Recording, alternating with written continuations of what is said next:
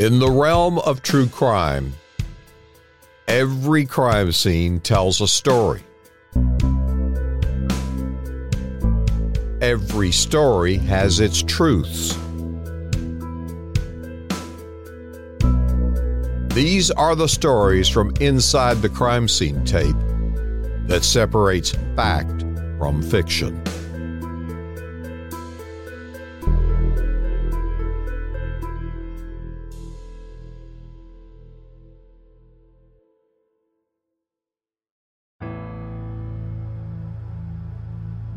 The true crime reporter never settles for standing outside the yellow crime scene tape.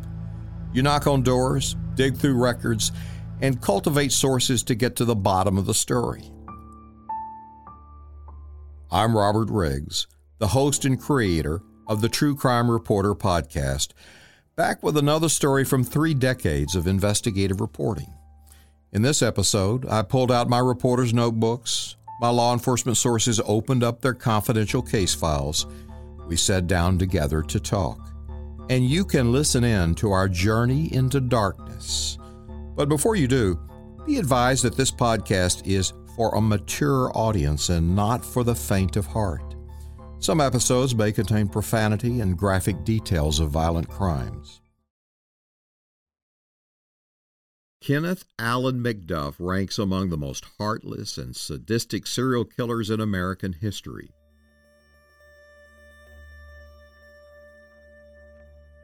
But what is it that creates the McDuffs and Ted Bundys of this world? That's a question that many of you have been asking me through the True Crime Reporter website, our Facebook page, and in reviews on Apple Podcast. When I started investigating how the diabolical triple killer got out of prison on parole 3 decades ago, I asked those same questions.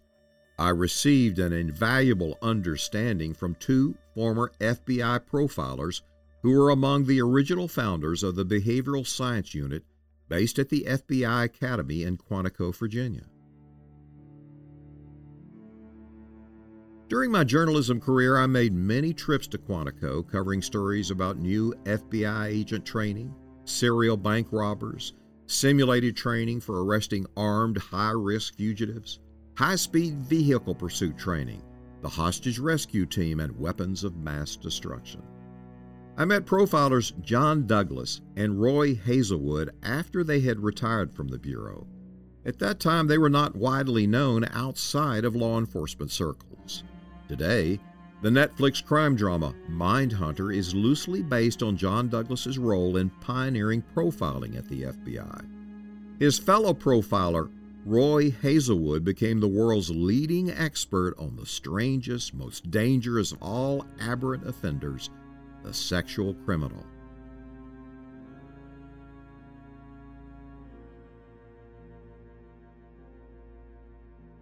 Hazelwood was an FBI agent for 22 years. He spent 16 of those years with the Behavioral Science Unit, starting with its inception in 1972. Hazelwood is now deceased. He co-authored landmark books about the minds of sexual predators with Stephen Michaud. Michaud is a friend and fellow investigative reporter who used to be based here in Dallas. Stephen is the expert on Ted Bundy.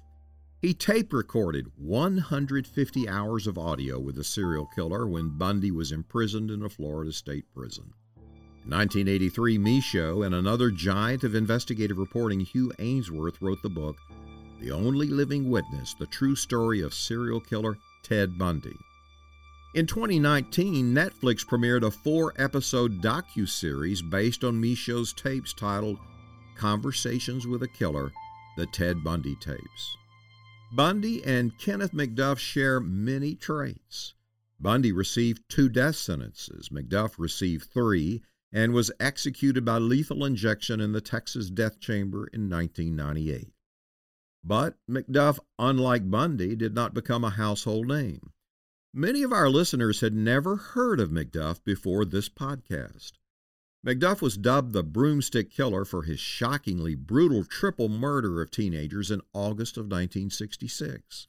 But publicity about the serial killer was overshadowed by the mass shooting at the University of Texas Tower. Charles Whitman, armed with rifles, triggered a 96-minute killing spree from the 27th floor of the tower. He gunned down pedestrians in a 5-city block area on and around the campus, killing 14 people, including an unborn child, and wounded 31 others. At the time of the massacre, it was the deadliest mass shooting by a lone gunman in U.S. history. It spurred the formation of police SWAT teams across the country. And here's a coincidental factoid for you.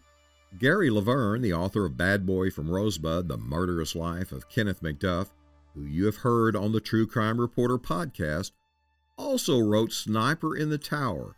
It's the definitive book about the mass murderer. In August of 1992, my reporting about McDuff and national news coverage was suddenly interrupted by Hurricane Andrew, which I covered. The Category 5 hurricane, the nation's costliest disaster at the time, devastated South Florida and the Louisiana coast.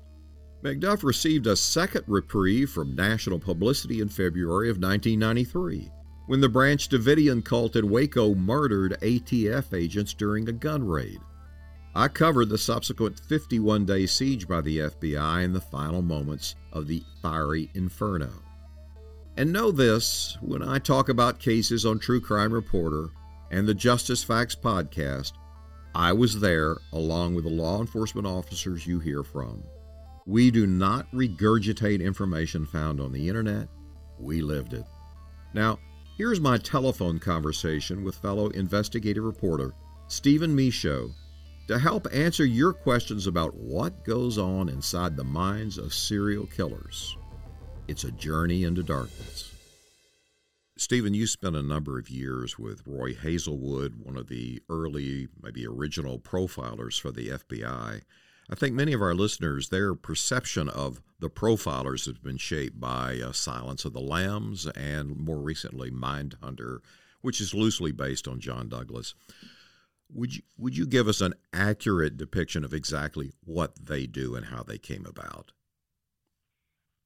Well, the behavioral science unit was founded in the early 1970s and staffed by the FBI agents he just mentioned, and several other ones. Most of them have now moved on, but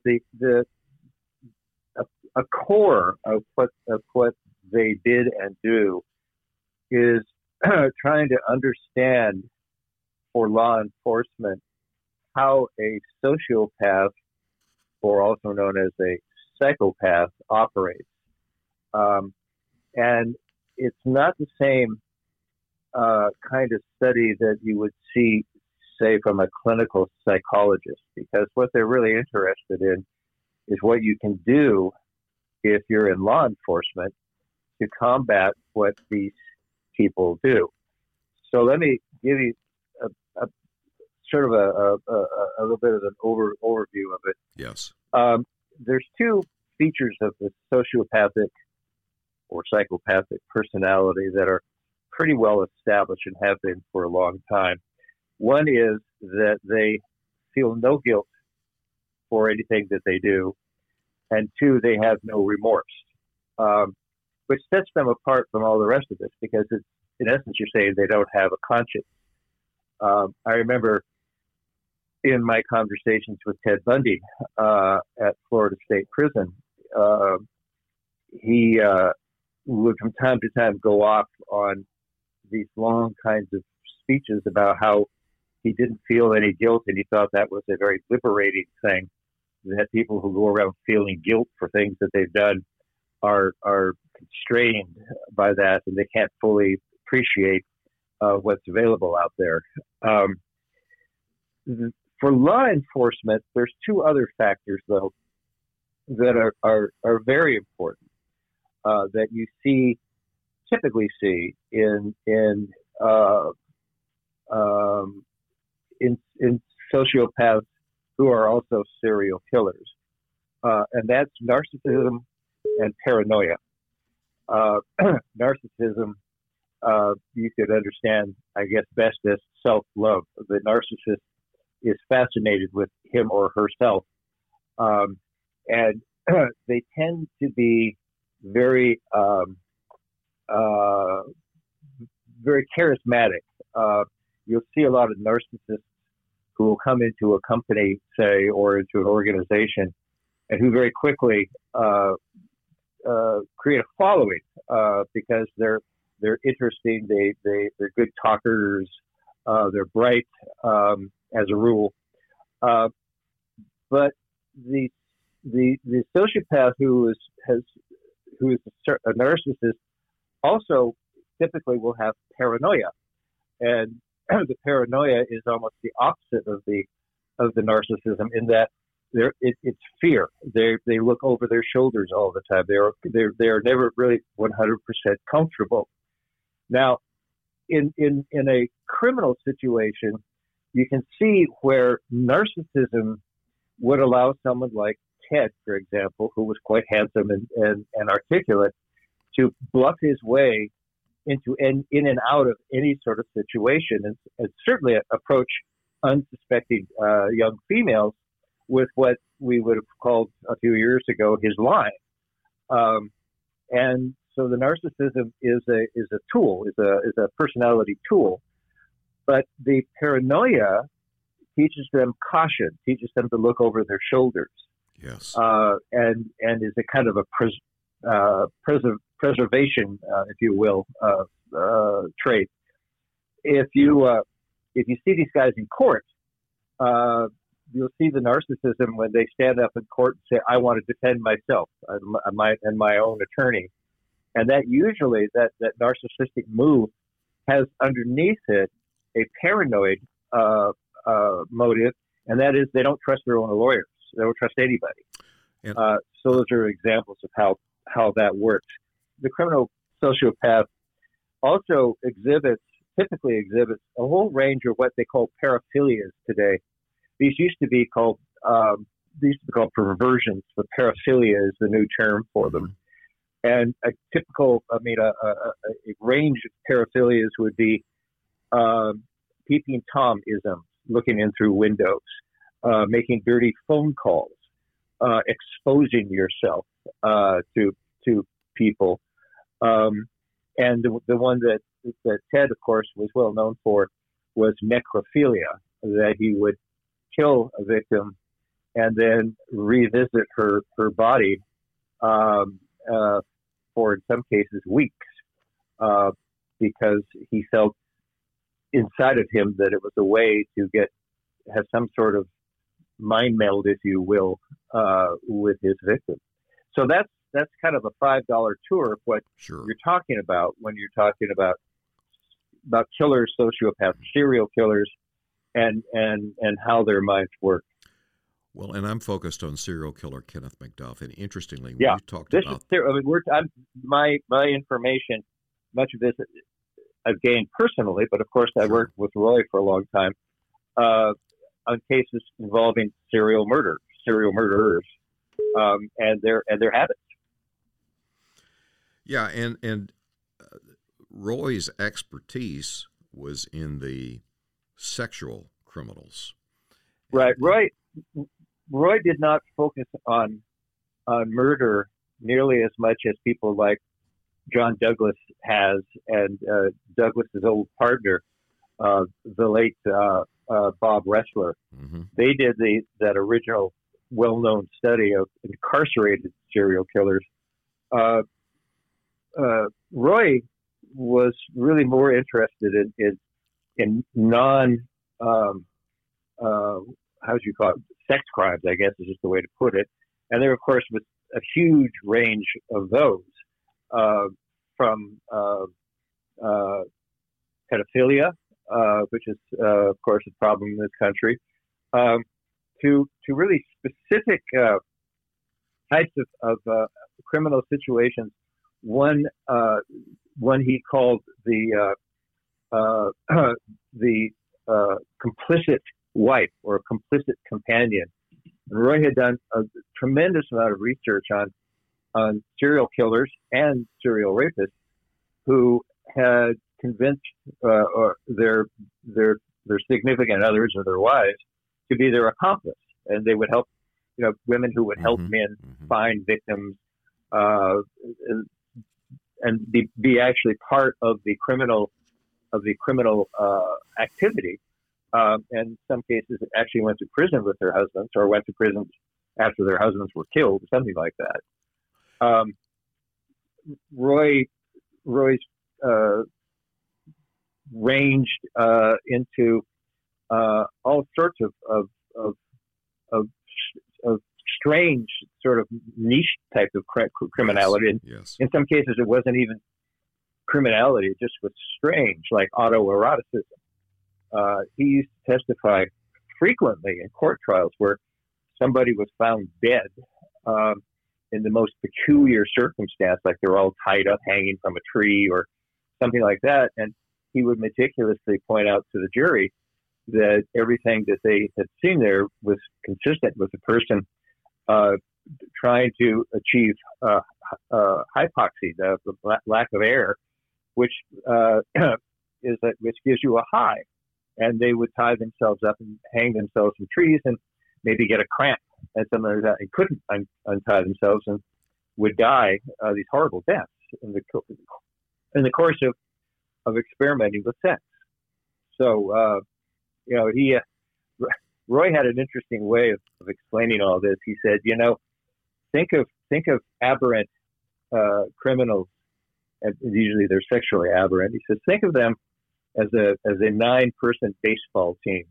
Now they all wear the same uniform and they all are playing basically the same game, but the third baseman doesn't have any idea what it's like to be a catcher, and the pitcher doesn't know what the first baseman is doing. It's specialized, and no two aberrant serial killer or rapist is going to have the same set of paraphilias, the same set of fantasies, and the same set of preferred victims. They are all unique unto themselves, and interestingly enough, they often are amazed to learn of what some of their fellow killers like to do and are disgusted by it. Well, they think that their own issues, what they call sex, are perfectly fine. Well, and I'm focused on serial killer Kenneth McDuff in this series, Free to Kill. Yeah. And a number of the listeners want to understand, in the case of serial killer Kenneth McDuff, what created this monster and what drives them. Now, interestingly, when you talked about the narcissism, we saw that at trial, at 2 trials where he told his attorneys to shut up. He got on the stand and gave this rambling account that was ridiculous. But you could tell he thought he believed it, and he thought everyone that the jury was believing it because he was saying it. We saw that aspect of him. Well, there's underlying a lot of this behavior is whatever sort of life these people led when they were quite young. I mean, there's a great deal now known about what kind of environment it is not completely determinative. I think it's important to emphasize this, that you can have a family of 5 children, all of whom were raised essentially the same, at least from all intents and purposes, and only one of them becomes a serial killer. So there's obviously an interplay here somewhere between what's going on around them and the way they're processing what's going on around them. And that's, that science is going forward, but it's still pretty much in its infancy. I can tell you, though, that a hallmark of the serial killer is the extraordinary anger that is evident in what he does to his victims, or she does to her victims, as a rule. For example, think of Jeffrey Dahmer. He murdered his victims and then cooked them and ate them. Yes. Bundy was a necrophiliac. After he killed his, he would visit them, as I said, post-mortem. But if you look at if their victims are found, if their remains are found, you often see evidence of this enormous anger mutilation. And there's a theory among people who study serial killers is that they have an inability to feel things the way other people do. Their lack of guilt, their lack of remorse. They don't have the same set of tools, if you will. And one of their purposes in killing is anger at people who can feel things appropriately, and they not literally but figuratively want to consume that victim to try somehow to get take from that person the ability to respond naturally to the world around them.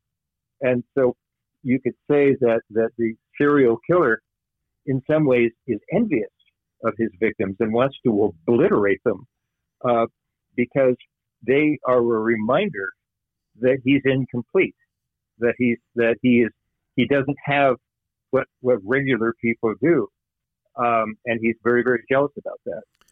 Well, in the case with McDuff, it was rape and sadistic torture, and long periods of time of sadistic torture, right, almost taking them to the point of death and bringing them back. But when he had reached the end of everything, his term was, I'm going to use her up. That was always his term. I'm going to use her up. Yeah. The thing I found interesting, and I appreciate your insights from your background is that he always had an accomplice. And my sense was it was performance art. He knew in the past accomplices had got him in trouble, but he still needed an accomplice. And when he was out hunting, he would have an accomplice. It was like he needed someone there to show off for.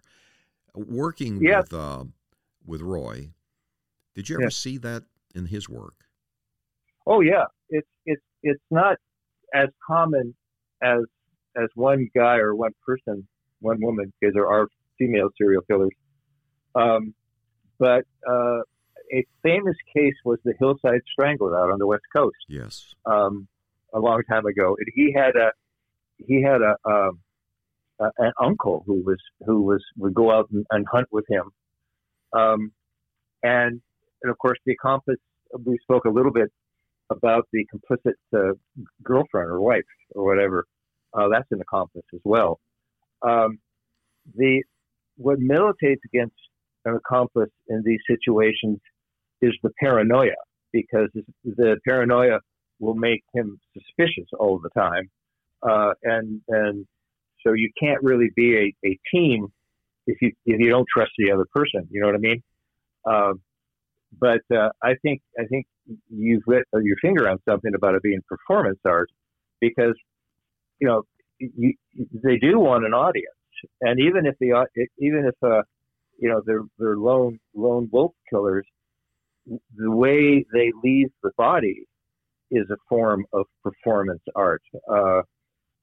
Some of these guys will position their victims in a very specific way because they're having a conversation, if you will, with the investigators who are chasing them down, and they will have something that they do that no other killer does, and the cops who are studying them are aware of that, and it becomes a part of the game between the hunted and the hunters when the hunter becomes the hunted, and vice versa. It's very primitive, but it's very, very, very kind of deep behavior, if you will. So yeah, that's a roundabout way of saying yes. You're right. They do have accomplices at times. In the weeks leading up to his execution, he was convinced, in one case, tricked into revealing the location of some of his victims. And 7 years later, he knew the exact spot and told them exactly how the body would be positioned in the grave. Yeah. And they were buried in very, very remote areas. They would have never been found unless years later there was excavation or something. Remote, rural areas, but he knew exactly where they all were. Well, there's another strain of these guys. I've studied a lot of them and written about a lot of them. And one of their fantasies, a common fantasy among these guys, is to own a super furnace for incineration. And they actually have fantasies about building one way out in the middle of nowhere, and maybe having a buried house and buried garage at the same time, so they could live unseen, and they would have a place to go do what they wanted to do, and then dispose of their bodies. And that it's almost like they all read the same cookbook sometimes, you know? Well, one of the things we know he did do, and we know it from all this underworld of ex-cons he traveled in, and they all talked to investigators. And one of the things he would do is be driving in the rural central Texas and places, and then suddenly look over and say, that would be a good place to bury a body. It was like he was always looking for that special spot. Yeah. Well, he's a hunter, right? Yes. And Ted said to me on a number of occasions that he should have understood that the real thrill was not in the actual kill, but it was in the stalking and planning of it, because that's you're exhibiting your power and your intelligence, and to insinuate yourself into somebody's life and have them not even know that you can kill them at any time you want is a huge thrill. I don't know about McDuff, but I know Ted and other serial killers have not atypically would break into a woman's house while she was asleep in bed and just stand there or occupy her space and then leave without her ever knowing that he was there, and maybe do it several times until he says, "Oh, now it's time to kill her." Again, they're on a different power gradient than the rest of us. And McDuff was about abduction. He was a huge man, and it was about stalking and grabbing. And interestingly, in talking to investigators shortly before his execution, he described it as the hunt. He was on the hunt. That was his word, the hunt. And they got his credit card records for months and months and tracked him, and he drove hundreds and hundreds of miles. Yeah. You know, there's something to that. Serial killers don't, as a rule, gravitate towards big cities. And one of the reasons for it is that they are like any hunter, think of any top of the food chain predator, lion or whatever, and they rely upon stealth, and they rely upon having control of the situation. And I remember talking to Ted about it, and he said, you know, I went to New York City. He said, but you know, how can you stalk somebody when you don't know, when all of a sudden an explosion is going to hit, or there's a car wreck, or it's New York City. It's wild. It is wild, and so these guys really want to be away. They have to go into cities and towns to get their victims, or get them as they're hitchhiking, say. But the idea is to get them out and away as far as you possibly can, to at your leisure, if you will, do what you want to do. Well, interestingly too, he had a preference.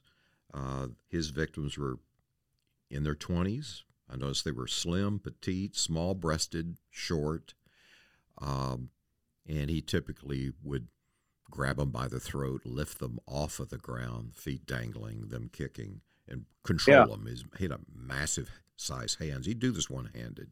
What is it about they have a preference of a type of woman they're looking for? Well, Robert, serial murder, sexual serial murder is driven by fantasy. The fantasy is the foundation urge, if you will. And you can understand what they're doing as an attempt to achieve in real life what they have fantasized about. And so their fantasy, when I was talking about the baseball team, I sort of touched on this. Their fantasy begins up in most cases when they're quite young, and it evolves as they get older. So that an 18-year-old serial killer might have a very different victim pool, if you will, at 18 than he would if he's still active when he's 25. And these fantasies are 24/7 with them. They go to sex shops, video stores, books, whatever, looking for images that they can incorporate into their fantasies. And then they go out looking for victims who approximate what they're fantasizing about. So in the case of McDuff, he had an ideal woman, and he's not going to, preferentially, he's not going to attack a woman who does not come as close as possible to the physical type that he's looking for. I remember asking Bundy once about when he was talking to me in the third person. I said, "Well, how does this person select a victim? How do you do it?" And I said, "Well, for instance, would you attack and kill an unattractive woman, a woman who's not at least unattractive to you?" And he looked at me sort of haughtily and he said, "Well, everyone has their standards." So again, this point where McDuff had a very, very specific to him MO, fantasy, and all the tricks of his craft that kept him ahead of the police for a long, long time, unfortunately. Well, before his execution, one of my friends, Gary Laverne, a writer down here, you probably know Gary, wrote Sniper in the Tower. He interviewed McDuff. McDuff just talked in circles, but there was one interesting point where Gary said, Kenneth, what was this preference for prostitutes? And McDuff laughed and said, well, it's kind of hard to get a date when you've been on death row. Well, they're a victim class. But, there's a lot of victim classes. There's small boys. There's old women. Mm-hmm. There's prostitutes. I mean, in the case of prostitutes, where else do you find somebody who will come up to your car and willingly get in the car with you and drive away, right? Right. Without having to subdue them or anything, right? Yes. Stephen, let's pause for a moment. I want to take a break, and when we come back, I want to talk about, again, the making of a serial killer. Okay, Stephen, we're back from the break. We were talking earlier about the making of a serial killer. It's the old question, is it nature or nurture? What did you learn from Roy Hazelwood on that question? Roy never pronounced himself so sure of his research and so certain of his conclusions that he would ever come down one side or the other on that issue. Roy once told me that if I or anybody told him that a palmist had called up and said she had seen a vision of something happening out in the woods that she thought was close to what that he was looking for, he would go out and talk to her because you never know exactly what what she has in her head. But to the nature versus nurture, I don't think that you can come down on either side to the exclusion of either side. And my personal experience with Ted, he felt that there was something inside of him that was a predisposition that he was born with, that there was some kind of flaw in his mind or his being, but that it had to be triggered. That you without a trigger, that flaw would not necessarily express itself as murder. His example was that if he had lived in a more repressive society, less free society than the United States, he might have ended up being a demon stamp collector instead of a murderer. That and Oh, but I think without putting thoughts into Roy's head and words into his mouth, Roy was very sensitive to anything, whether or not it had to do with nature or nurture, that would advance, his knowledge, his practical knowledge again of a serial murder. Another investigator who I'm sure knew, Bob Keppel out in Seattle, who chased around after Ted for a while. When he started interviewing him, Ted kept saying, "I want to talk about the antecedents, what made me who I am, and the why of who I am." And Keppel said, "I'm not interested in the why. I'm interested in the what, where, and when, and how." Yes. And those are two different cops talking about the same thing, but I think it illustrates how you have to be careful about getting yourself too carefully into one camp or the other, because these guys are not all the same. Well, one thing that really struck me in McDuff and the investigators was his mother. She was this domineering, mean figure that, going back to his days in elementary school, she was called the pistol-packing mama, because when the bus driver scolded him on the bus, she showed up waving a pistol around. The entire small town of Rosebud in central Texas was scared to death of this woman. And then during the manhunt for him, the investigators ended up afraid of her. And all of them told these stories of just how nasty she was, always defending him, always that you're framing him. He was framed for his murders in 1966. Yet, on the other hand, there was a sense when Gary Laverne spoke to him on death row before the final execution that he hated his mother. And some people said, well, that's the stereotype right there. I think you could make a case that whether or not there was overt craziness, beatings, maliciousness, whatever it was, that you could use a broader term and say that she was not available to him in her mother mode. Ted's mother was the paradigm of the sweet little old lady, but it was clear that that he had some issues with her, and there were other things wrong with his early upbringing. These guys don't come out of perfectly balanced, healthy families. I'm not sure how many perfectly balanced, healthy families there are, but they undergo stresses and they undergo experiences when they're very young that imprint on them, and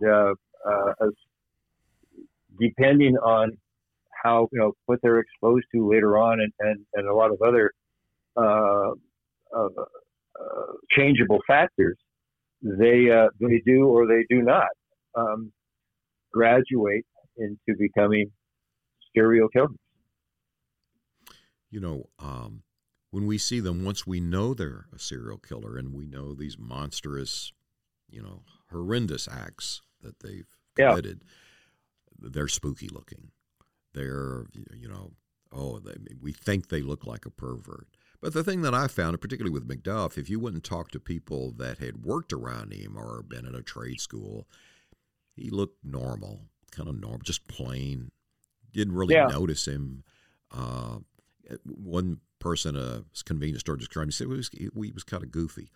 On the other hand, I talked to cellmates when he was in maximum security prison, said he would be that way, and then you could trip a switch, and this violent rage would come out, and it would scare everyone to death. So much so that he went through prison with no tattoos and no association with the gangs, although he leaned toward the Aryan Brotherhood, the racist group. But that was the kind of fear that he carried around. But on the other hand, seem normal. When I've been contacted by listeners that are like, well, Yeah. what should I be on the lookout for? Yeah. Do they look like a monster? Does the child abductor look spooky and scary? And I'm always like, all the ones I ever saw look pretty normal until you really hear what they did. Yeah, you're touching on something that's very important. Is that they don't jump out at you. The ones who are clearly troubled. You can see them a half a mile away. Probably are psychotic. They're schizophrenic. They have psychotic breaks. They do strange things. The people we're talking about have a personality disorder.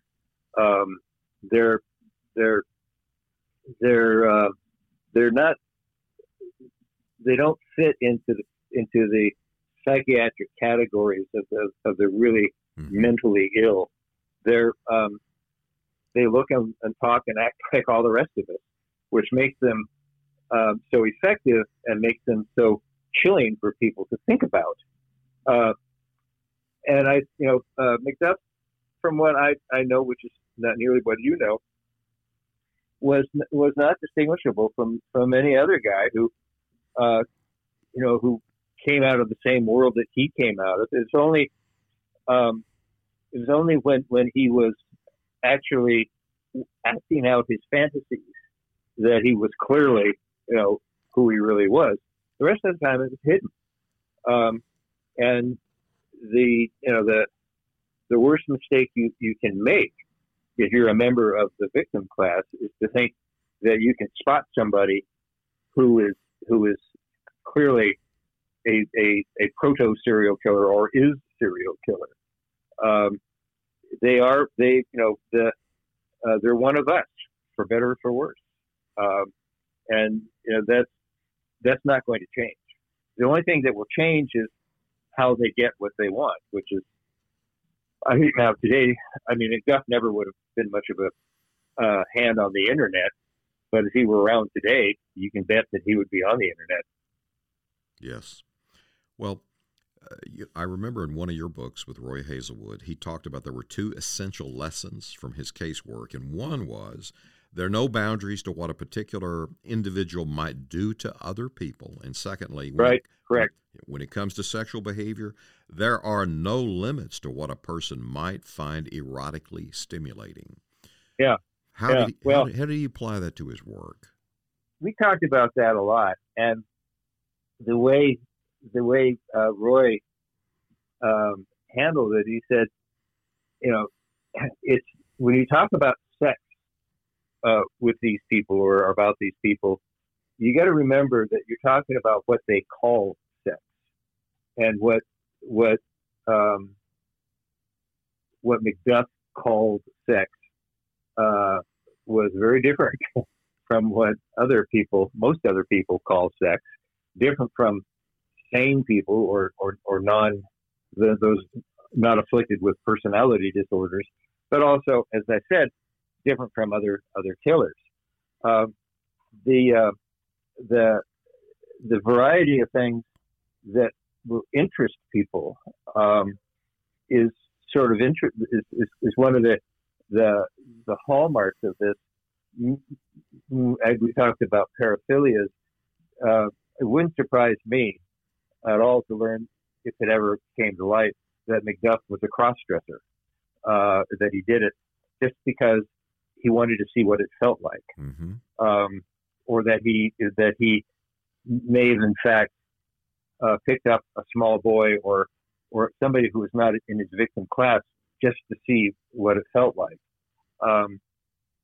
So, the behavioral science unit, they call these people trisexuals. They'll try anything, and it's not at all unusual. Not at all. So and again a warning to anybody who would become a profiler or become a detective is to say that you know everything you need to know about this person that you're hunting, because you don't. Well, back when I was on McDuff's trail and ferreting out the corruption in the parole and prison system that had released him, Roy provided, a couple of pieces of very valuable advice to me to understand this. And one was, he said, look, he's always on the hunt. He might be going out for a pack of cigarettes or a six-pack of beer, and if he sees that preferential victim, he's going to strike. Secondly, he said that, look, one of the most strongest primal drives of human beings is sex, and if you tie that to violence and pleasure, there's no one going back. There's no rehabilitation. You've got trouble on your hands. Roy talked a lot to Part Dietz, the psychiatrist, and I did too in those days. And Dietz was very interesting about that. He said,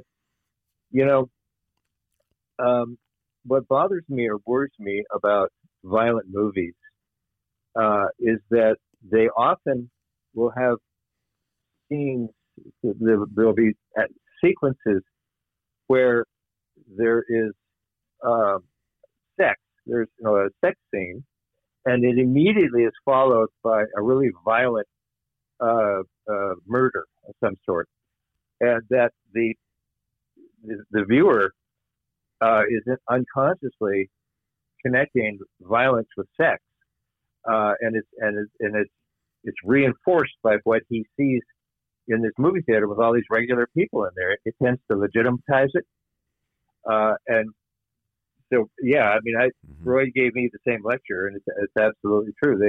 They are. It's never very far from their conscious mind, and it's by far their most favorite thing to do. Well, in your 2001 book, Dark Dreams, that you did with Roy at that time said, this is 19 years ago, saw two disturbing trends. One was there was a conceptualization of crimes at a much earlier age, and secondly, the fantasies he thought were growing more complex and in some cases deadlier over time. What do you think he would say today? Well, there's more input. I mean, just take yourself back to, say, the 1880s, and you're living in a frontier village. The sensory inputs are pretty shallow and not at all sophisticated. I mean, and then compare that with the sophistication of modern pornography, or whatever you want to call it, sexual literature, and a person who is susceptible to this message has this huge variety of different types of sexual behavior that they can incorporate into their own private fantasy and make it more sophisticated, make it more pleasurable, if you will, and drive them harder and harder to try to make it real, try to recreate it in their lives, which none of them ever figure out that they can't do that. It's not, a fantasy is not the same as the real Right. world, but none of them ever understand it. They keep chasing it right to the end. Stephen, I was always struck, really just amazed by Roy's ability and the other members of the behavioral science unit to analyze a crime scene and then do what they call victimology, study the victim, and come up with a profile of who they surmised did it, and it was pretty doggone accurate when they caught the people. It would help catch them. And so Roy engaged in a thing called linkage analysis, of where looking at MO and ritual characteristics. Can you kind of go into that and help our listeners to understand how do they do that? Well, linkage, he's talking about looking at two different crimes and seeing if there are things, signs that you can see in the crime scene or what is ever known about the crime scene that links it to another crime scene, and therefore strongly suggests that the same person did both these killings. They've tried to computerize that with VICAP, the Violent Offender Apprehension Program. Specifically, though, linkage analysis. And here's an example that Roy told me about one time. We wrote about it together, actually. There was a killing, and associated with the killing, they discovered that there were a bunch of small ceramic items that had been very carefully lined up on the sill of a windowsill. They were small little animals. I can't remember exactly what they were. And Roy pondered that. He said, that's a clue. He says, but I don't know what kind of clue it is. But on a kind of almost a whim, he went around and canvassed local nearby facilities for the criminally insane, looking to see if he could find that kind of behavior. And he did. He interviewed a guy, and he was sitting in the guy's room with him. They said all these little things lined up on and that was a linkage. And he was able to kind of back investigate it, and the guy, in fact, was the killer, and that he had managed to get into a facility like that, but he was given away by the linkage. So yeah, the linkages. Roy was great about that, but it almost that kind of thing almost gets into, do you have a feel for this kind of work or don't you? Roy was highly intuitive, and the whole BSA was sort of an intuitive organization. They really rested a lot of what they taught and talked about with old police detectives who had gathered all this incidental information in long careers, and it was the kind of stuff that when these guys would retire, all their knowledge would retire with them. Yes. And so Roy and the rest of them tried to systematize that a bit, and that's where the linkage analysis came from. It was also, you're certainly familiar with an organized versus a disorganized crime scene. But tell our listeners. And that, Roy came up with that idea in the shower. And then he just went out to see if you could test it empirically to see if, is it just something that I think may be interesting or is it real? And it turns out that there is a correlation. It's not the only correlation, but if you find a crime scene that is really messy, disorganized, you're going to see signs of that disorganization in the killer himself.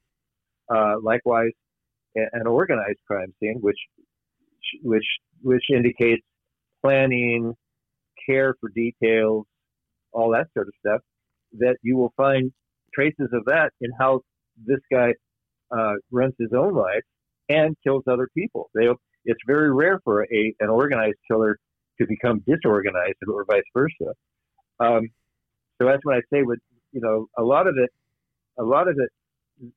things that they accomplished was really the pulling together strands of lore and experience in an organized way to make it available to other criminologists and detectives. Well, of course, we'd both been to the FBI Academy at Quantico, Virginia, sure, where new agents training takes place, but also they bring in local law enforcement to the academy for training. And in that basement, that's where the behavioral science unit was located.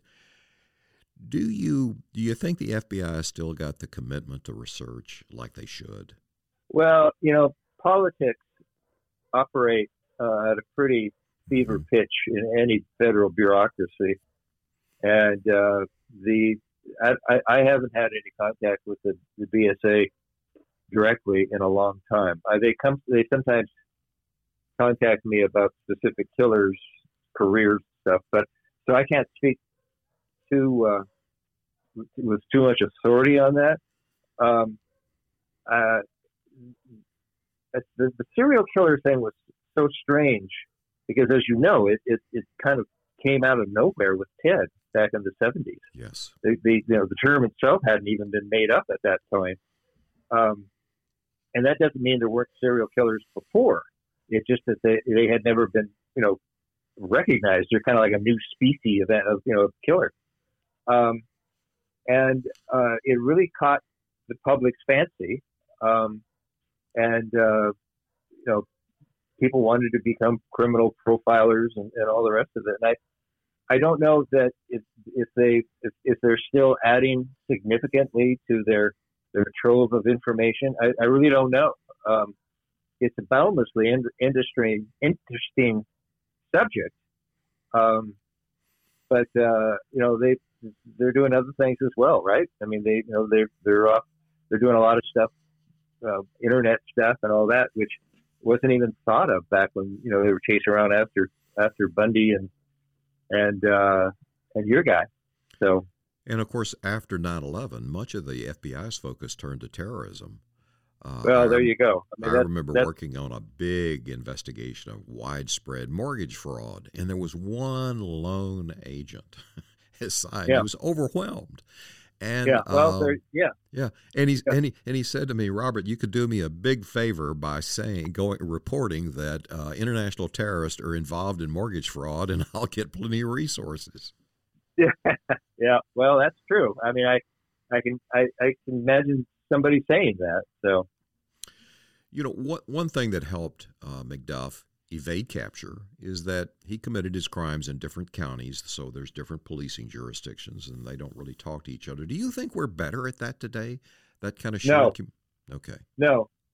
I talk to investigators a lot, just in the course of people I've known for a long time, people I've known because I'm still actively writing about this stuff, and it's still the same problem that it was in the year 1975. There's territoriality. There's laziness. There's a lot of factors that go into it.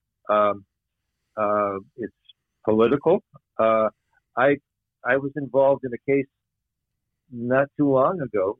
I can't be specific about, but there's very, very good chance that the remains of one of Ted Bundy's unknown victims was buried about half a mile from a police station, and the cops would not get involved with it. They would not have anything to do with it, and they basically shut down the whole thing. So it's still a problem, and smart criminals, especially smart aberrant criminals, take advantage of that. And they are smart in yes, their they own are. Well, way. They're clever. Yes, they're clever. They're clever. predators. You probably could learn a lot about serial killers if you just watched your cat. Okay. Now we've just made every cat lover on this podcast mad, but well, look, my cat is asleep right here in front of me, taking this all in. He doesn't seem upset with me. So, one of the things in the McDuff case that really struck everybody, angered lawmakers, was that, of course, there was corruption allegations surrounding his parole. Yeah. But the one thing we learned was that it wasn't just in his case, but the parole board was turning loose hundreds of violent offenders. Yeah. And we learned it was not like the movies. There's not a hearing where the offender comes in and sits down and states his or her case. It was they passed a file to each other, and oftentimes the members didn't even read the file. They just kind of rubber stamped what one lead member thought. And also it's a political appointment. And what struck me is there's no forensic psychology requirement, and really no protocol for evaluating, is this person a danger to society if we release them? I don't see that that's changed. How should we be approaching that? What do you see? Well, I'm reminded of a kind of reverse situation that you, of course, remember as well as I do. Henry Lee Lucas, right? Oh yeah. Henry Lee may have killed 3 or 4 people, maybe, and he was at one point good for 600. And police departments, not just in Texas, but all over the country, were closing cases based on Henry saying, "Yeah, I did that one." And they didn't even go so far as to figure out, well, if victim X Yes. is known to have died, on a Monday in El Paso, and we know for a fact that Henry, who didn't have a car that could go more than 100 miles, which the next day was in Virginia, he probably didn't do that killing. But the case would be cleared, and the file would be lost or thrown away. And this speaks, I think, to your point, is that there's a lot we could do, a lot more we could do to keep people safe from these people. But all of it comes down to budgets. In one part, I mean, in one sense, I mean, an example apart from the forensic stuff or the forensic psychological stuff. Look at all the police agencies that have got rape kits and DNA kits that are in some cases 10 years old that have never been processed, right? Right. And they can't do it because they don't have enough money to hire the people to do it. So that's a big issue. That's a big issue. In some ways, I think you get as much policing as you're willing to pay for. And as we discussed, there's fashions that sweep the area. I mean, there was a great outcry about McDuff when the issue of him and a lot of other guys being cut loose as in a slapdash way, as you described. But nobody came forward and said, "Okay, I can fix this. Here's the plan." But you have to vote us another $1.5 million to do this. And all of a sudden everybody's enthusiasm for saving lives kind of goes out the door. All comes down to money. If Roy Hazelwood was sitting on a parole board and had a violent offender to assess, how do you think he would approach it? They would never put him on a parole board because he would take too much time. They process things, as you pointed out. And I don't know if you've ever taken a deep look at who's on parole boards, but they often have no background of any sort, right, that suggests they would be any better able to evaluate whether or not this person has paid his or her debt to society, and B, more importantly, is a ongoing threat to society. And I think Roy would say, "Shit, I'm not sure. I don't know if I want to make that bet myself." I'll remind you of yet another very interesting Texas story. But you remember Dr. Death, the psychiatrist? Yes. Who in the penalty phase would always say that this person is a threat if you don't execute him or lock him up. Correct. And that was it was easy. All he had to say is, "Yeah, he's a threat," and statistically, he probably was right. And, he probably could apply the same kind of logic to winning at dice in a casino, but he didn't have any special insights or know anything. And that's why they called him Dr. Death. He was a very nice guy, by the way. I'm sure you knew him. Well, the forensic psychiatrist, Park Dietz, that you've worked with, what do you think he would have a methodology of how we should try to look at this to protect society? I mean, Dietz will tell you that short of having a prisoner come at you with a knife the moment you meet him, it's a delicate and sometimes really involved process to really get to where you need to be able to make an informed judgment about these people. They tend to be pretty clever. It's hard to observe them in their environment, which is they're incarcerated. When they're behind bars, their demons tend to recede a little bit. They certainly did with Ted. If he didn't have pictures or access to young women, just a bunch of prisoners, he wasn't getting the stimulation that led to the behavior. So I just think that in our current state of knowledge and willingness to devote resources, it's probably a vain exercise. I mean, there's that guy, Dr. Hare from Robert Hare, Canada, Robert Hare, who's done that sociopathy checklist. That it's kind of a way of breaking it down, and it seems to be pretty useful in some circumstances. But I can tell you stories all day and all night about people who were cut loose after having been interviewed by 15 different people, and they went out the next day and killed somebody, right?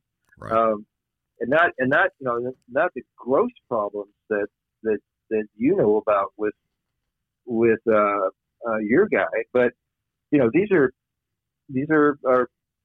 trained professionals who know about aberrant behavior. They made a mistake. So what do you do? So one of the other questions I've had from listeners, from the women in the audience, is that, well, what do I do if there's an attempted abduction at the car wash or gas station, what have you? Based on your experience, any advice? If you go into any reasonably well functioning police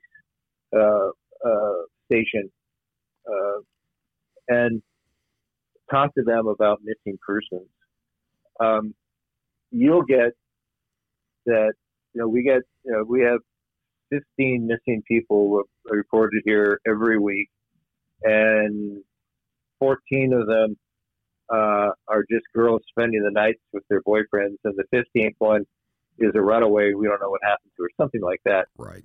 And they'll say, we don't have the manpower. We can't be running down these things. Well, we know statistically they're liable to be just, they're mad, they ran away or whatever it is. And they're going to say, we can't keep everybody safe unless you want to have cops on every corner. Roy would have said, because Roy did say to me that, that we could do a lot more self-policing in this society if we cared more. But we tend to deal in stereotypes. We tend to deal in an overhyped things. We load stories about, the missing girl who's finally found 2 weeks later in the viaduct, all the rest of it. There should be something in society, short of uniformed policemen, that responds to that. I'm not making a prescription, but I'm just saying that I don't still think that you're ever going to have the time, the resources, or the money to have such a well trained force to actually be able to respond real time. And I don't know if in this society, if the cops said, the only way we're going to do this is we're going to have to put surveillance cameras everywhere, which is basically what has happened. But everybody's going to say, well, where's our privacy? Well, there you go, right? Trade off.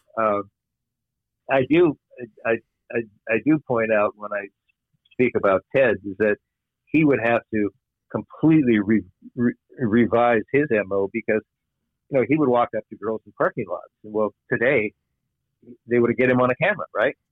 So he would have to come up with something. He would have to adapt, if you will.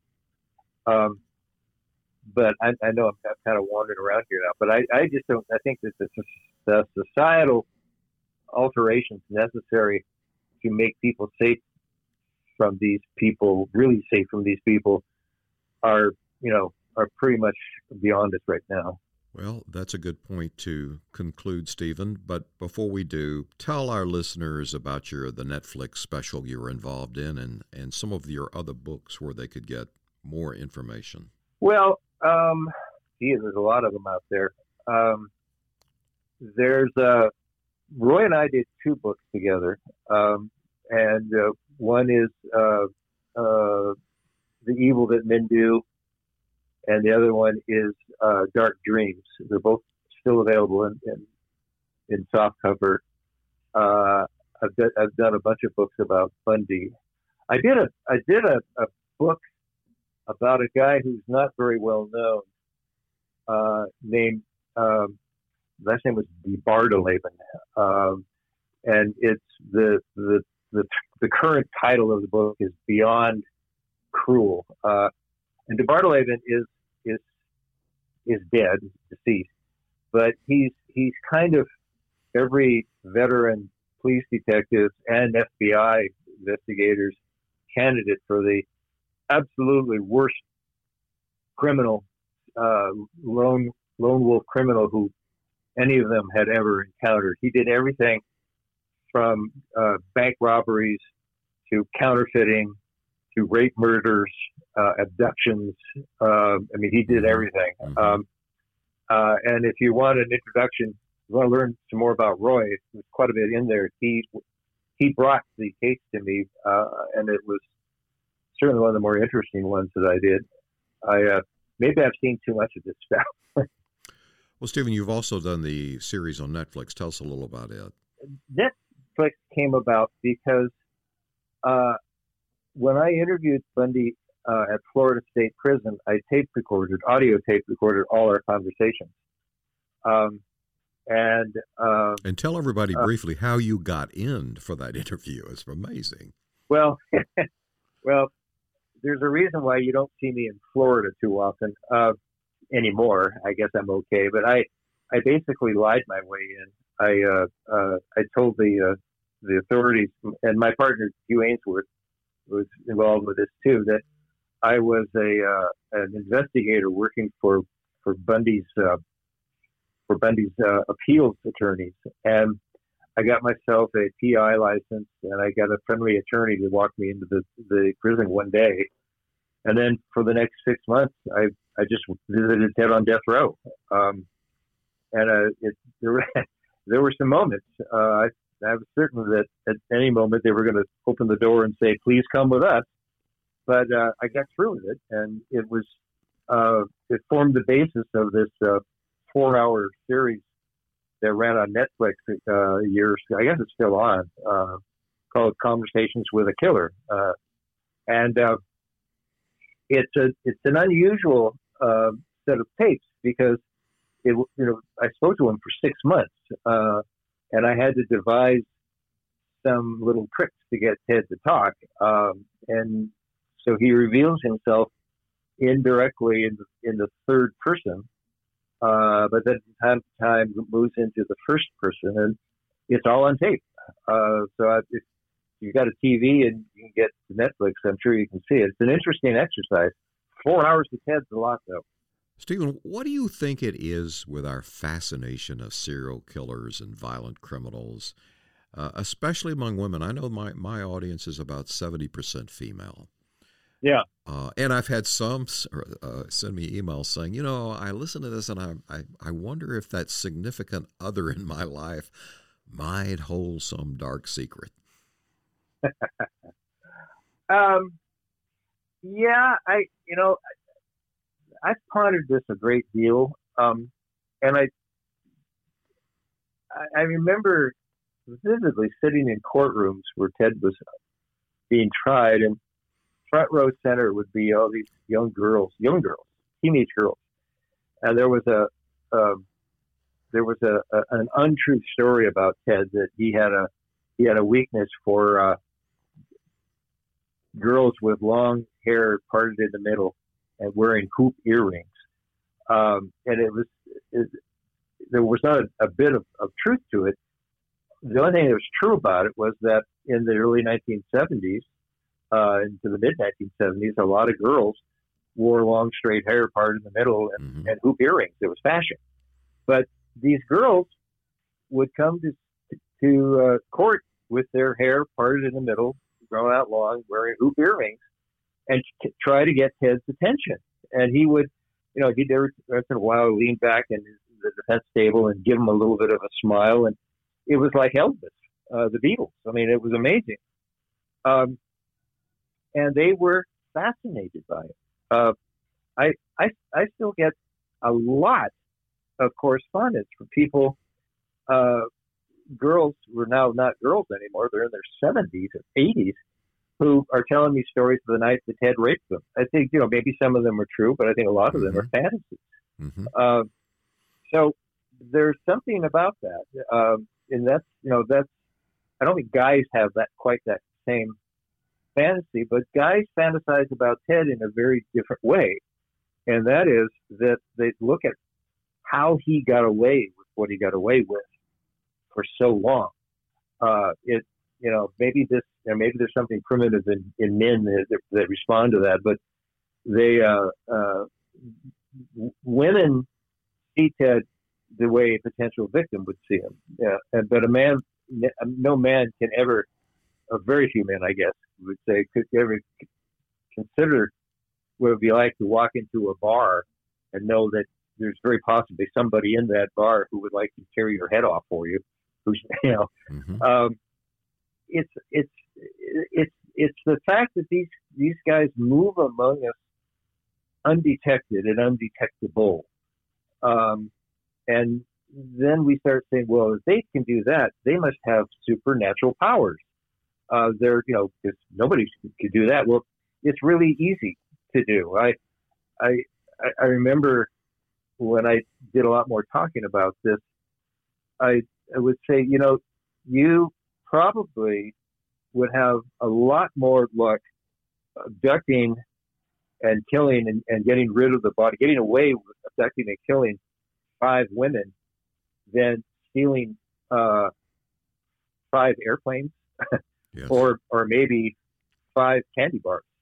As long as the victim can't be connected to the killer by the normal connections of family, friendship, all the rest of it, if they are stranger crimes, they are very, very hard to solve. The example, McDuff, I have no doubt, has got bodies scattered around in Texas that'll never be found. And I know that Ted certainly has bodies scattered all over the United States that'll never be found. The investigators do believe that about McDuff. They think there are bodies all the way up to Kansas, perhaps in Mexico, that will never be found. They also think there are other accomplices that got away with murder. Well, that would be again, McDuff is your area of special expertise, but he found that MO to work, to have somebody along with him that worked for him. So he would repeat it, when appropriate. And so for our listeners, MO is typically the behavior meant to ensure that the killer's success, he gets away with it, protects his identity. Yeah, you could call it their signature. Right. That they know that this works and that this does not work. But it's important to add when you talk about that is, it's how they operate, and it is informed and directed by their experience, but also really important to it is what's going on in their heads and their fantasies, because it's what they're trying to do is fulfill a fantasy, as well as not get caught. So you have more than one agenda going on with an MO. So does the fantasy then play into what we call the ritual, the behavior that heightens their psychosexual Yeah, ritual behavior it is ritualized, certainly. Yeah,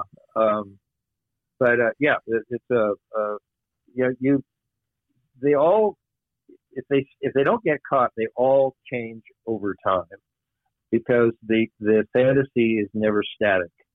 And they learn, sometimes they learn new things just in the course of committing their crimes, and they say, "Whoa, is this fun?" or whatever.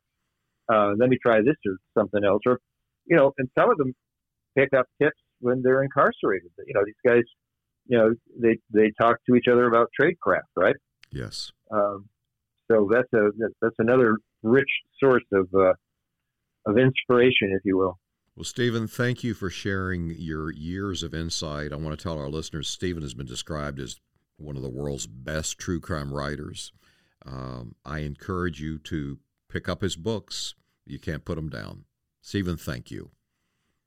Thank you, Robert. I don't know if you can ever say you can enjoy one of these conversations, but I'm always glad for the opportunity to talk about this stuff, because there's a lot of room for mistakes and what people think about, and I try to be an apostle for clear-headedness if I can. We want to be your favorite podcast, and we'll appreciate your review wherever you are listening to this podcast. If you have a suggestion or know of a case we should look into, email us at fan@truecrimereporter.com. To follow our email messages with updates and bonus information from episodes, please join our fan base at truecrimereporter.com. True Crime Reporter is a trademarked and copyrighted news production, hosted and written by me, Robert Riggs, executive producer Elizabeth Arnold, producer and operations manager Grace Woodward, producer Siler Burr, original music for the Free to Kill series Blair King, sound design for Free to Kill Matt Stoker, graphics Brian David Kerr. You can read more about all of our news team members at truecrimereporter.com. Please tell your friends who love true crime that they can bypass secondhand tales and get their true crime fix here with authentic stories straight from the source. Tell them that True Crime Reporter is one of the few podcasts where you can hear raw, unfiltered accounts from law enforcement victims and even convicted criminals. And sign up for my free newsletter on the homepage of truecrimereporter.com. It's your gateway to a world of knowledge and awareness in the realm of true crime and your personal safety. Thanks for listening, and until we meet again, be prepared, don't get scared. This is Robert Riggs reporting.